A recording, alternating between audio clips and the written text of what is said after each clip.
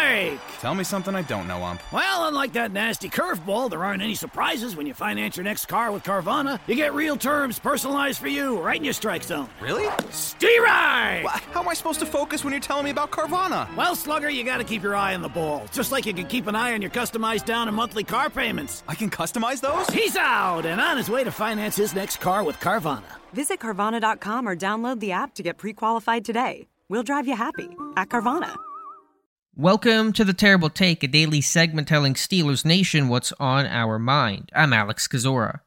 If there's one draft prospect already endlessly talked about and connected to the Pittsburgh Steelers, it's USC wide receiver Jordan Addison, the former Pitt Panther with plenty of ties to Kenny Pickett. Pickett's only fanned those flames by openly saying he wants the team to draft Addison. So, what are the odds? It's really hard to say.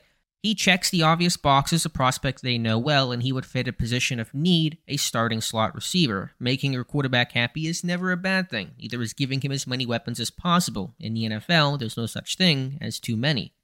But is Addison worth it? A different question. He would be the Steelers' slot receiver and would not be this dominating force in the team's number one weapon, a tough guy to peg as the face of a draft class, especially in the Steelers' run-heavy scheme.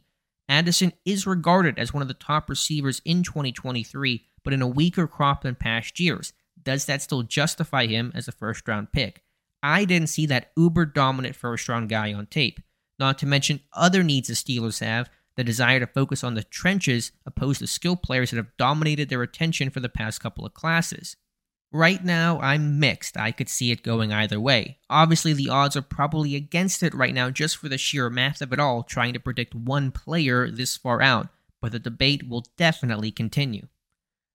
Be sure to follow us at SteelersDepot.com and check out episodes of The Terrible Take every day at 5 p.m. Eastern Time. And check out the Terrible Podcast with myself and Dave Bryan every Monday, Wednesday, and Friday.